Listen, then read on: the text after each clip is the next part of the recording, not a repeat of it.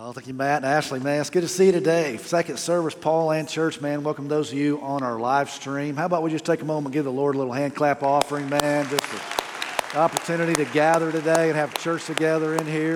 Appreciate you guys being here today, man. You never know what's going to happen on a day like today, man. It might just be me and my wife, but no, look, man, we got a whole church of people showing up today, and all is good in the world, right? Because the Cowboys won last night, all right? It's kind of like a little bit of an unsatisfactory win, but I'll take a win, all right? So, man, we'll take it all the way. And for all my Longhorns fans out there, I'm supporting you today with my burnt orange. So let's go bring home the national championship, man. You know, as long as you're not playing the Sooners, I'll root for you. So hopefully it'll be good, man. Hope you guys had a great Christmas. Today is New Year's Eve, man. Today is the last day. This is crazy, isn't it? Today's the last day of 2023. Today's the last day. It'll be a new year. Tomorrow, new year, fresh start. And the one thing about 2023, there's nothing you can do to change what happened to you in 2023. You cannot change your past, man. You cannot change your past, but with God's help, you can change your future, right? You can't change your past, but with God's help, you can change your future. And God has a bright future for you. So I want to talk a little bit about change this morning as we move into 2024. I want to do it from a passage, Exodus chapter 17, Old Testament. So if you have your Bible, open up to Exodus chapter 17, Genesis, Exodus. There's always more going on in the Old Testament than you think. And I believe God wants to speak to us through this particular passage of Scripture today. The context is the nation of Israel has come out of Egypt. They've gone through the Red Sea.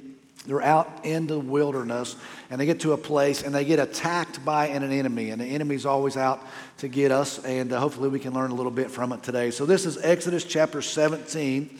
I'm going to begin in verse 8. At Rephidim, Amalek came and fought against Israel. Moses said to Joshua, "Select some men from us and go fight against Amalek. For tomorrow I will stand on the hilltop with God's staff in my hand." Verse 10, Joshua did as Moses had told him and fought against Amalek, while Moses, Aaron, and Hur went up to the top of the hill. While Moses held out his hand, Israel prevailed, but whenever he put his hand down, Amalek prevailed. When Moses' hands grew heavy, they took a stone and put it under him, and he sat down on it. And then Aaron and Hur supported his hands, one on one side and one on the other, so that his hands remained steady until the sun went down. Verse 13, so Joshua defeated Amalek and his army with the sword. Then the Lord said to Moses, "Write this down on a scroll as a reminder and recite it to Joshua. I will completely blot out the memory of Amalek under heaven." And Moses built an altar and named it, "The Lord is my banner," Yahweh Nisi, or Jehovah Nisi. The Lord is my banner. He said, "Indeed, my hand is lifted up towards the Lord's throne. The Lord will be at war with Amalek from generation to generation." Here is the nation of Israel. They come out of Egypt, cross through the Red Sea, like I said. They get to this oasis, Rephidim, and while they're there, Amalek came out and fought against Israel. And in response to that, Moses did a couple of things, and this group, Amalek, it could have been like maybe the first terrorist in the Bible, because when they came out and fought against Israel, they didn't attack them head on and arm away. They literally snuck around and attacked them from the rear. And when Moses records this event for us in Deuteronomy 25:17, he says, "Remember what the Amalekites did to you on the journey after you left Egypt. They met you along the way and attacked all your stragglers from behind. When they were tired and weary, they did not fear God."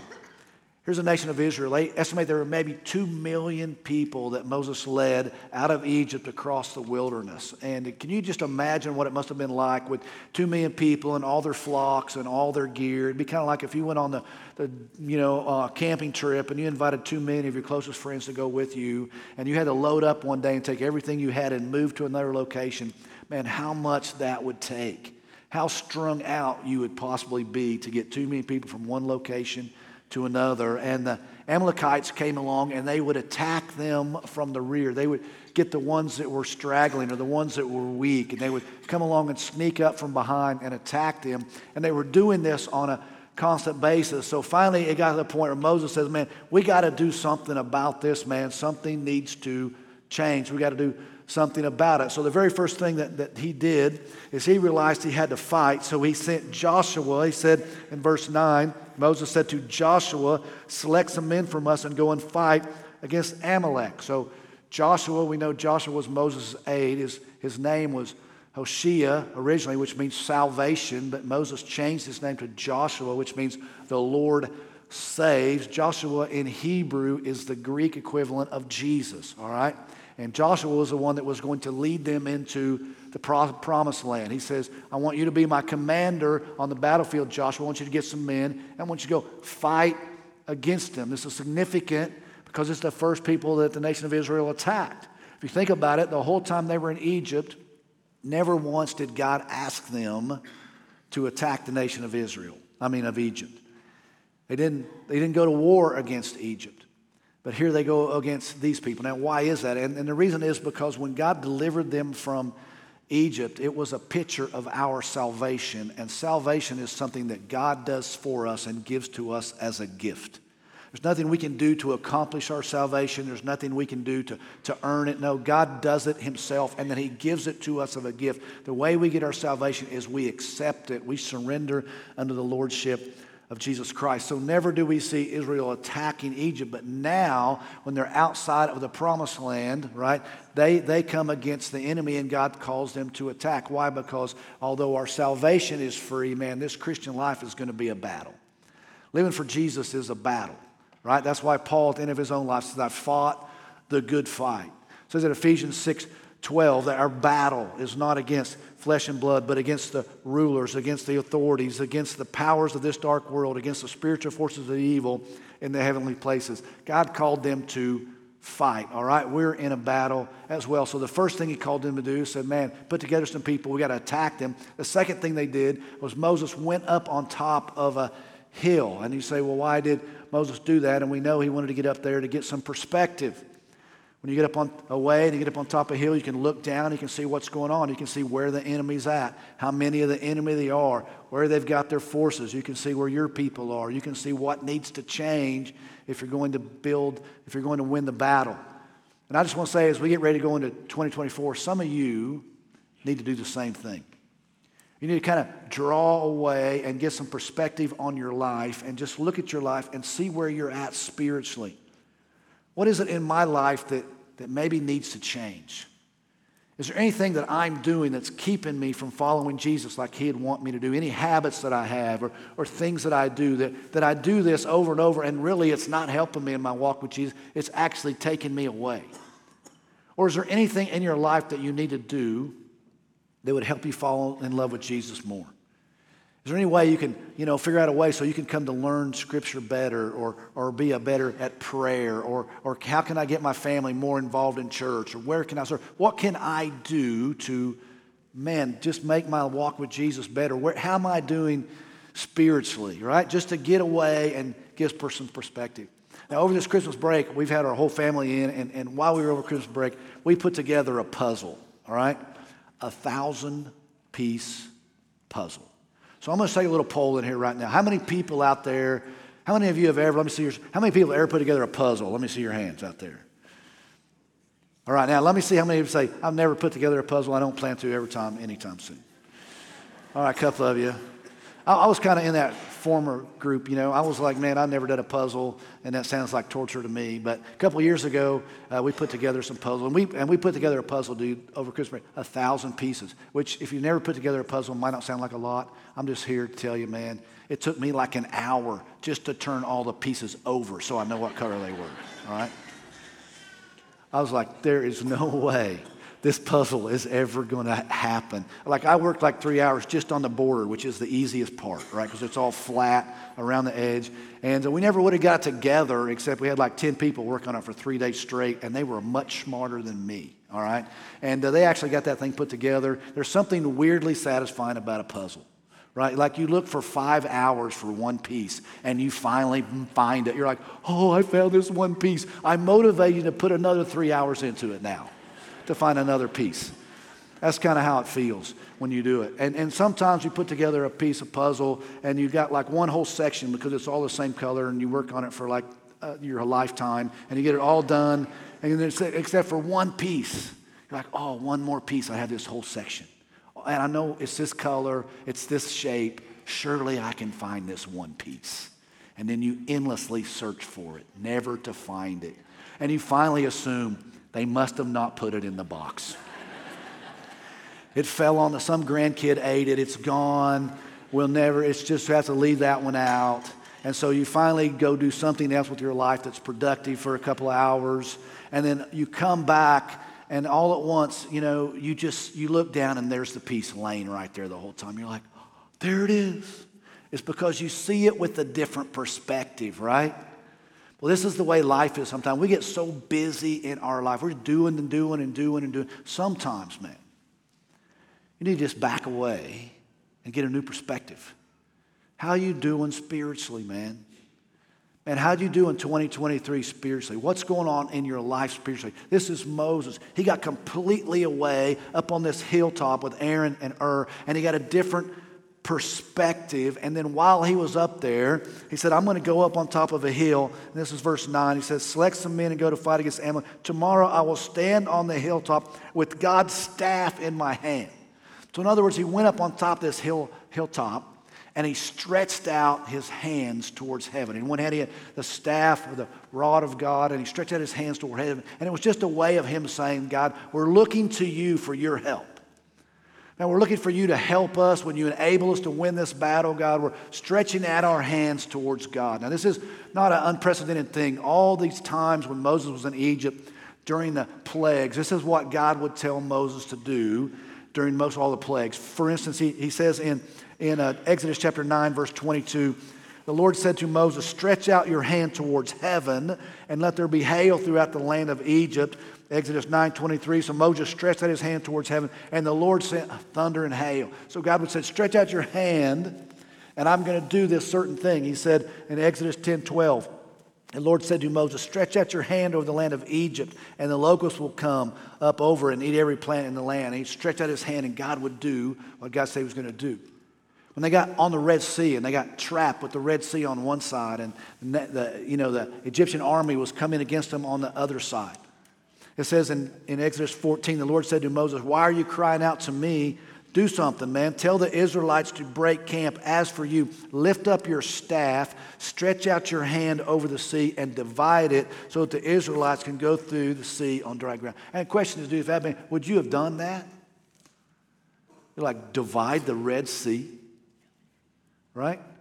But Moses stretched out his hand and his staff, and when he did it, the Red Sea divided, right?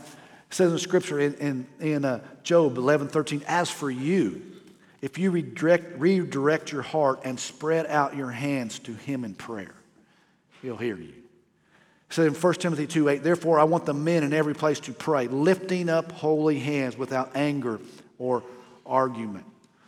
It was Moses going up on top of the hill and said, man, I'm going to go up on top of the hill and I'm going to ask God to help us to win this battle. And I want you to think about this. When Moses was up on top of that hill, not only could Moses see the people, but the people could see him. And they knew what it meant when Moses stretched out his hand. They knew what it meant when he was asking God to help them. They'd seen God do miracles in the past. And so that had to inspire them to live there, to fight differently, knowing that God was on their side because of what they saw in Moses. And I just want to say, man, for all the men in the room, for all the moms and dads and parents in the room, people at work, man, it's the same way with you. If you make a decision to live for Jesus Christ, and you know what? Your kids will see that. Your spouse will see that. Your family will see that. Like when I first gave my life to Christ and I started really trying to live for Jesus, I worked in a bank. I worked for the Federal Land Bank. And many, I'm sure it's probably similar to many of you. You work in a place, you got a lot of people that are believers, non-believers, secular workplace. And man, I just decided I was going to start living for Jesus. Man, when I made that decision, it started to change. It changed the way I talked. And it started to change the way I treated other people. And it began to change my work ethic. I was really trying, and I never thought anything about it. So I had a guy come up to me one day and said, man, what's going on with you? And you're acting different.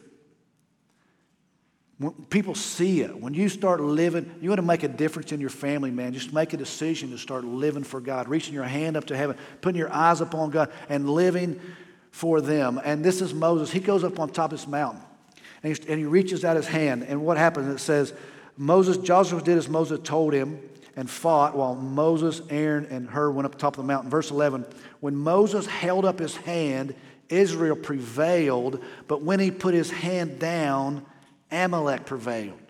When he put his hand towards heaven, man, Israel was winning the battle. But over time, he got tired, and when he dropped his hand because he was tired, all at once, Amalek began to prevail. And so he's like, oh man, so he'd lift his hand up again, and then Israel began to prevail, and he'd get tired because he couldn't do it anymore. He'd lower his hand, and Amalek began, and they begin to notice this. So it says in verse 11, when his hands grew heavy, Aaron and Hur took a stone and put it under him, and he sat down on it. And then Aaron and Hur supported his hands, one on one side and one on the other, so that his hands remained steady until the sun went down. And so Joshua defeated Amalek and his army with the sword. In other words, it was a physical battle. They were down there doing it, but it hinged on what focus Moses had. As long as he had his hands up, they were winning.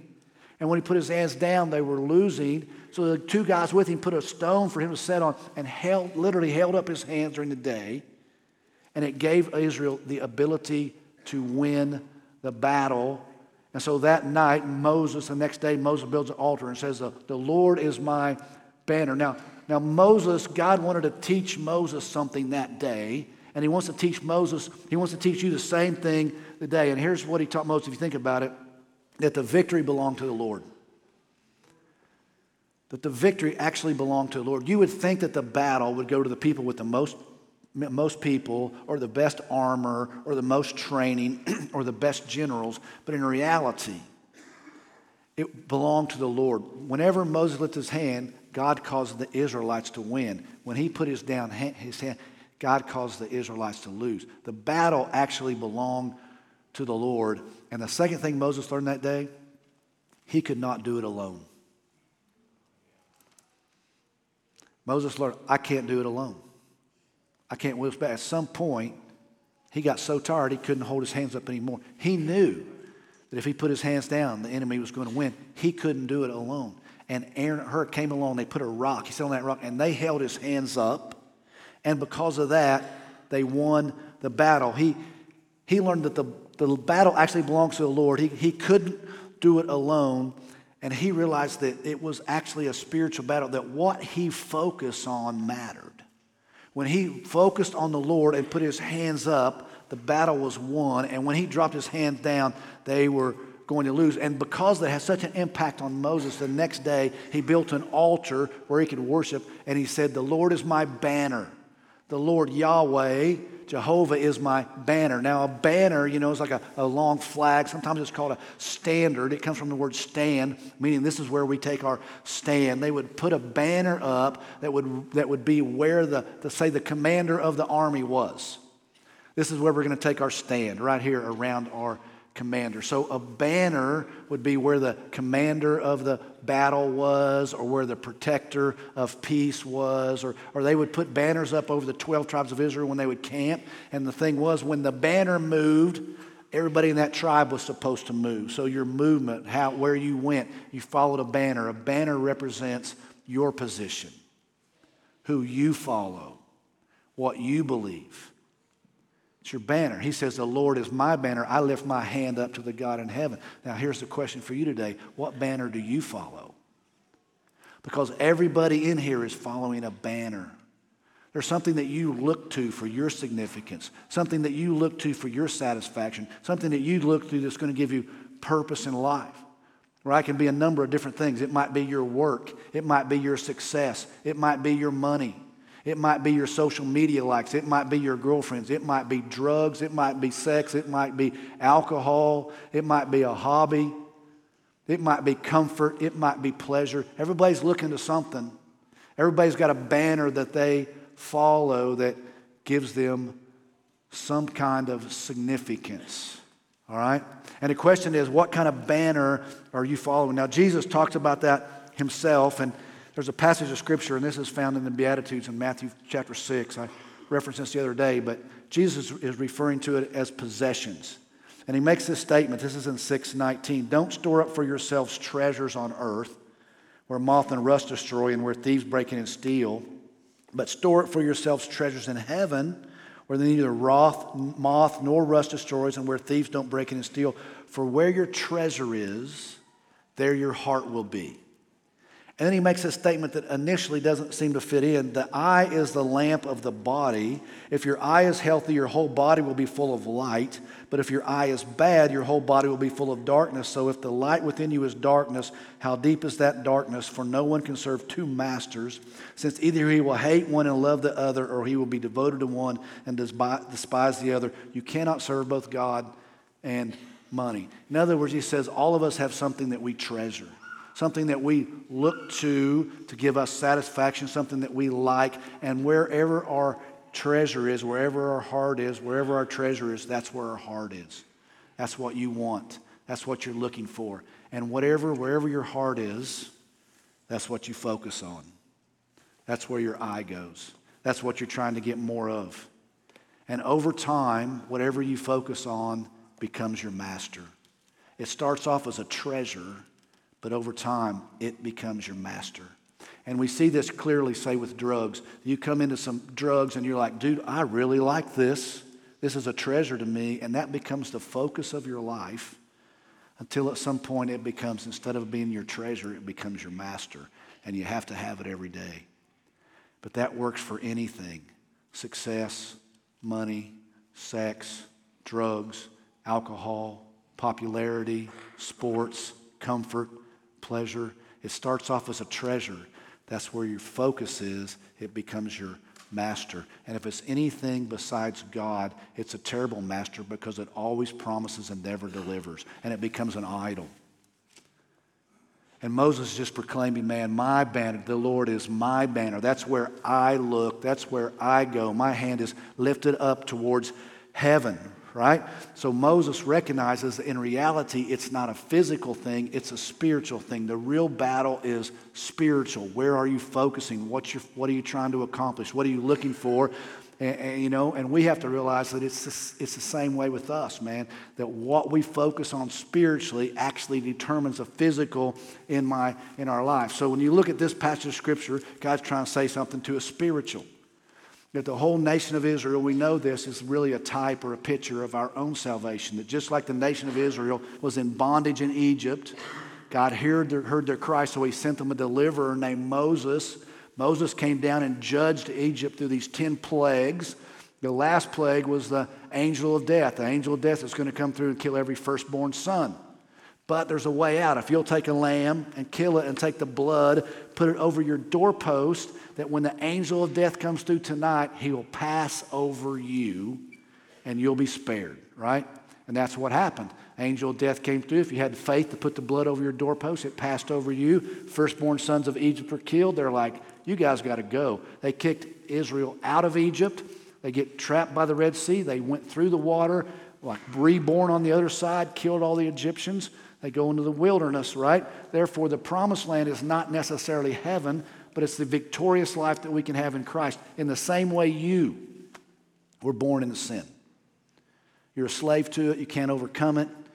It's your nature. It just controls you. But God sent you a deliverer, Jesus. And what's Jesus? Jesus is God's firstborn son. He lived a perfect life and died on the cross to pay the penalty of death for you, the firstborn son being killed, so that death might pass over you when you put your faith and trust in Jesus. And then you go out and pass through the waters of baptism, just like they went through the Red Sea, on the way to the promised land, which is not just heaven, but it's the victorious life you can actually have on this earth. The problem is, to get there, bro, you got to go through a battle.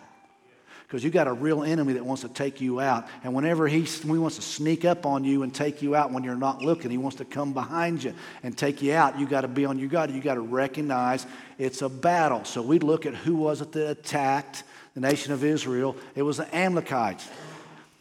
Amalekites. I don't think I said that quite right. Amalekites. And here's the thing, dude. They were descendants of Esau. And every time you see this guy named Esau in the Bible, it's a reference to the flesh, your old flesh. Esau had a brother. His name was Jacob, as in Abraham, Isaac, and Jacob. Isaac marries a woman named Rebekah, but Rebekah couldn't have any kids. So he prayed for her, and she becomes pregnant. She doesn't know it, but she's got twins. No ultrasound back in the day. She gets up one day, and she's like, they're having a fist fight in her stomach. One's punching the other and kicking her in the process. And she's like, what is going on inside of me? These people inside of me are so crazy. She asks the Lord, and the Lord speaks to her about it. Here's what the Lord said, Genesis 25. The Lord said to her, 2 nations are in your womb. 2 people will come from you and be separated. 1 people will be stronger than the other, and the older will serve the younger. And the older will serve the younger. This is completely different than the way society works, because in those days, the firstborn son took over for the family, got a double inheritance. He became the leader, and yet God said before they were ever even born that the older were actually served the younger. In this case, she gave birth one day to those twins. The first one came out. He was red and hairy all over, so they named him Esau. You know what Esau means? Red and hairy. And when Esau came out, the second twin had a hold of his heel like this when it was born. And so they called him Jacob, which means he who grasped the heel. They had a little trouble coming up with names back in the day. But that name, he who grasped the heel, also could mean like, someone that comes up behind you and trips you up, and it's a deceiver. Jacob's name one day was going to go on to be changed to Israel. Right? Jacob. Here's Jacob, man. He's kind of sneaky, but Esau didn't care anything about God. Right? Because he's a type of the flesh. He was a big hunter. He liked to go outside and do things. He was Isaac's favorite son. And Jacob was Rebekah's favorite son. And he would stay home, and one day he was in there cooking up some beans, and Esau had been out hunting all day, and Esau comes in, and Esau says, give me a bowl of those beans, dude, I'm about to starve to death. And Jacob says, because he's always kind of sneaky like this, he says, man, I'll give you a bowl of beans for your birthright.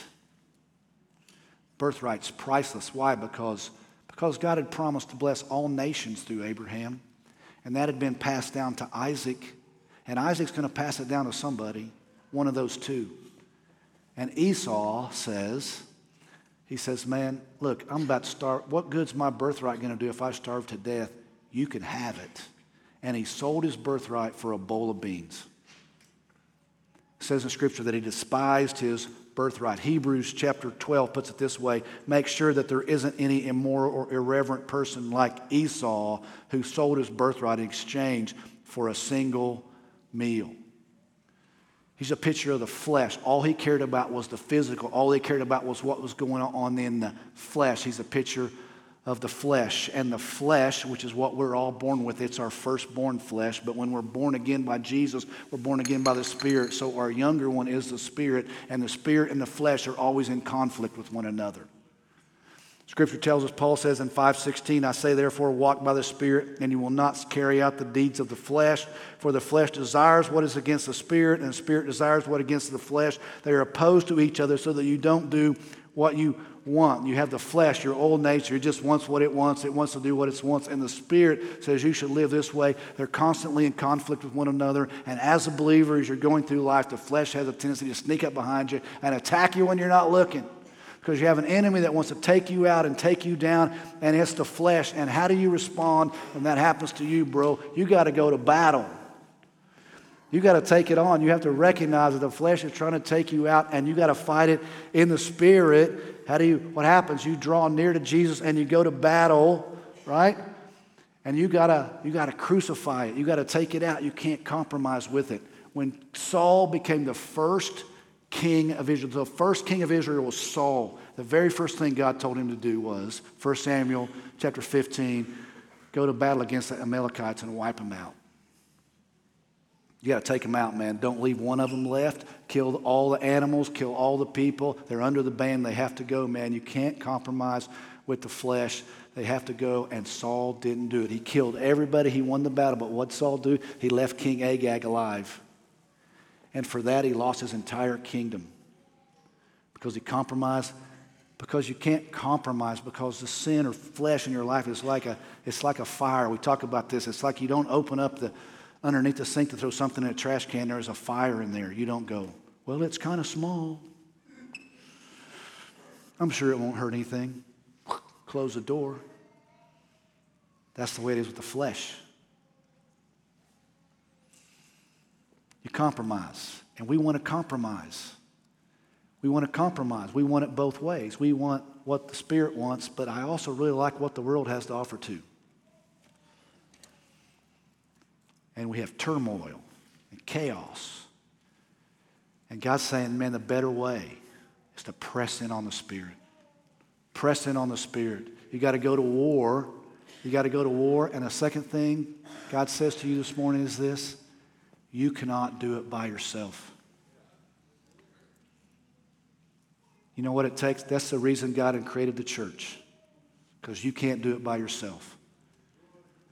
And so the church, man, we got to come together, support one another, encourage one another, help one another, because you can't do it by yourself. Moses couldn't do it by himself. He had to have somebody come along and raise his hands. He had to have somebody on the commander of the field. You can't do it yourself.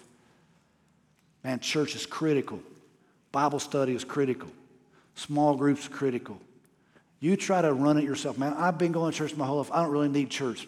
You need church. You need other people. You need other believers. We all need other believers. You cannot do it. You cannot do it on your own because it's actually a spiritual battle.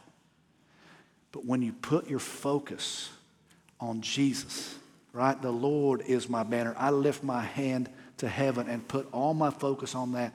God has a way of taking care of the rest. So what did Moses do? He sent Joshua to fight his battle for us. Who did God send to fight your battles for you? He sent Jesus for you. Jesus came in the flesh, crucified, died in the flesh to conquer and overcome the flesh, born again by the Spirit, raised to newness of life. When you give your life to Jesus, the Spirit is given to you, and the Spirit, therefore, has power over your flesh. When you press in on it and yield it to it, God gives you the victory. Man, in 2024, the Lord is my banner. Make that your goal. Make that your focus. The Lord is my banner. And God will lead you forward, man. He'll change your life. Amen. I want to pray for you, man. Maybe you're here today and you never given your life to Christ. Man, you should do it and start 2024 on a brand new sheet, man. You should do it. I want to pray for you. We're going to do this last song. And I know, man, you got a tendency, I want to get out of here. And look, ain't nobody eating lunch today anyway. We got time to sing this last song. I want it to just kind of be like just a banner, man. Your banner. The Lord is your banner. King Jesus is your banner. Your goal of 2024 is that he would be your banner. You would look to him. You would move where he moves. You would go where he goes. That he would fight your battle for you. That as long as you got your eyes on him, you're going to win because the battle belongs to the Lord. You're going to be a blessing to other people. They're going to lift them up. God's going to do great things through Jesus, man, when you put your eyes upon him. So if you would, you bow with me in prayer. Father, I pray for the people in the room today. God, I pray that you take your word and you speak to their heart. And God, even now, right where they're at, maybe all the believers in the room, just commit, man, the Lord is my banner. I want to lift up my banner where people can see it, man. I want to live for Jesus. Trust the results to him. And maybe there's some people in here that have never given their life to Christ, that today, man, they could step over that line and say, today, man, I'm going to surrender to Jesus. I can't accomplish it. I can't be good enough. I can't do anything to obtain it. You've already given it to me, Jesus. Today, I accept it. I turn from my sin and make Jesus my Lord. The Lord becomes my banner.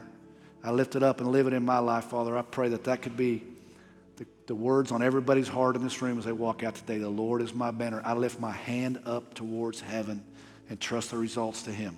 I pray it in Jesus' name. Amen. Would you stand with me as we close out this one last song?